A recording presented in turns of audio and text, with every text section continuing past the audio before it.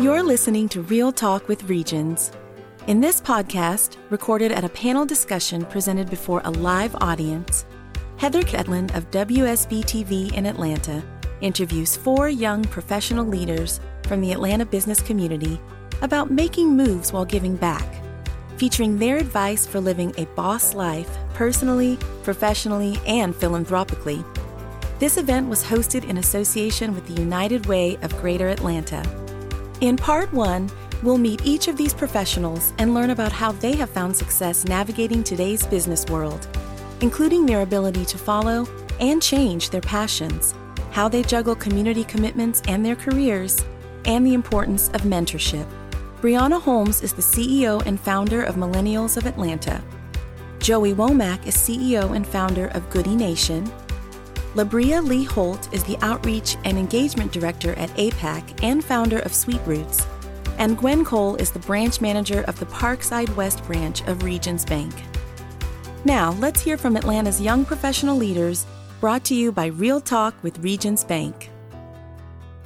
Isn't it funny that when we grow up, when we're little kids, we think adults know everything? Right? You're like, oh, mom and dad, they know it. Well, when you're little, when you're a teenager, they know nothing. But when you're little, they know everything. Everybody seems like they're driven.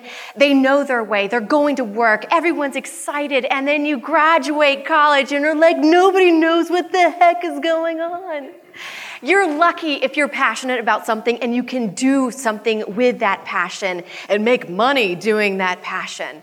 But sometimes you got to go this way to fulfill this need, and so you're spread out all over the place. And part of growing up and growing older and having a family and having wonderful friends around you is that you're able to navigate that path in a really special way. A rising tide lifts all boats. And that is one of my favorite sayings, because if we can communicate together and understand, how are you doing this? Please let me in on the secret. She tells me, and then I can tell you, and then you can tell somebody else, and we're all going to make our community better. So that's what we're all about. That's what we're here today. And we're going to meet 4 fabulous people who inspire me. I heard their stories, and I was like, whoa, you guys are doing so much. I can't believe it. Labria, I think you have an interesting background because you went to law school, and everybody knows law school is not an easy task. And then you decided to quit to do something else, and then now you're pursuing other passions. So is it okay to change passions as you continue to grow? Absolutely. I would encourage everyone here, I'm being completely transparent. Sometimes your passion will scare you. and the ideas that you have for yourself will scare you, but just take a baby step.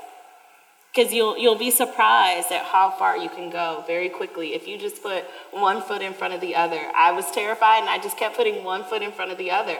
And now I work full time, and I run a business that is directly aligned with the things that I care about. So I feel full in a way that I didn't when I was just focused linearly on practicing law, which at the time was my goal and my passion. I wanted to advocate. I wanted to educate people. I wanted to represent. But I found through activities and organizations and meetings like this, I was able to find myself and my voice. And that my voice was a little bit broader than the way that I was using it while I was practicing law full time. I love that. But for some of us, we're not as fortunate to be able to have a profession and that is also a passion of helping.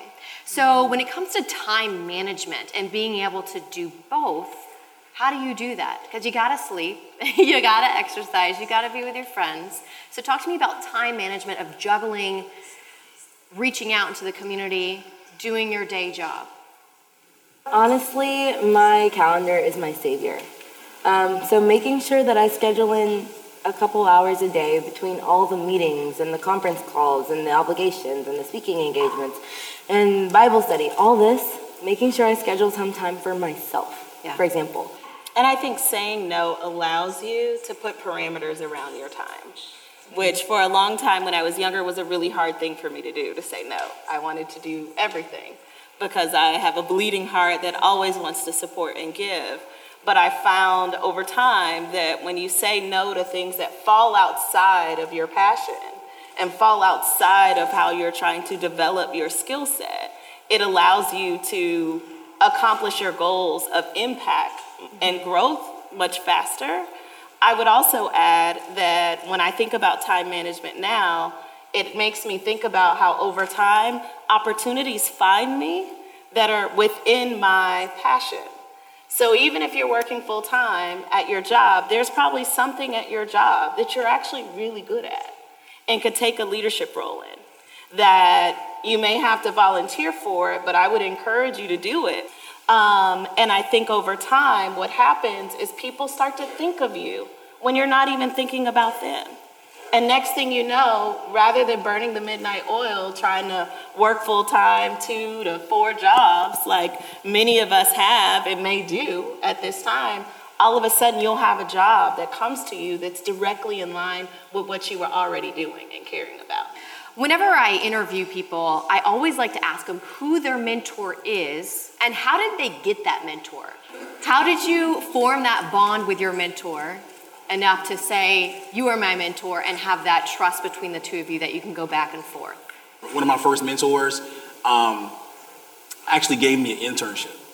When I was in school in Tallahassee, I'd done 3 corporate internships. In my 4th internship, I decided to stay in Tallahassee to focus on building my business. And this guy was a local entrepreneur, an accountant, who was a graduate of our business school. And so for the first time ever, he offered internships. And I got it, paid me a little bit of money for the summer, helped me to learn how to be an entrepreneur.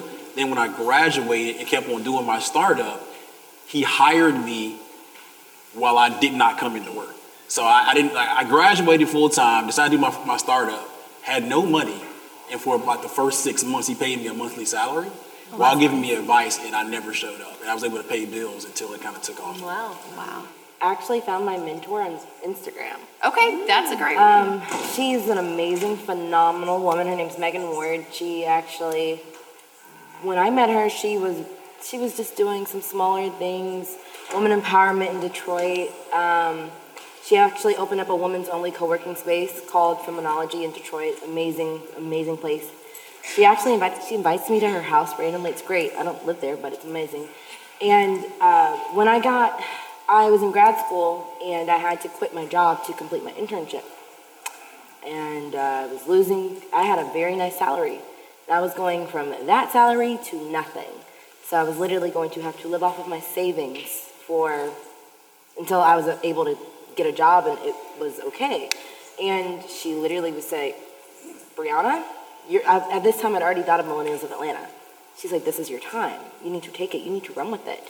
And anytime I have a question or anytime I needed anything, I'm like, can you help? And now it's to the point where she knows things about me that I don't even know about myself quite yet. She actually, when I asked her to be my mentor, she was just like, of course. I thought I was already your mentor, but of course.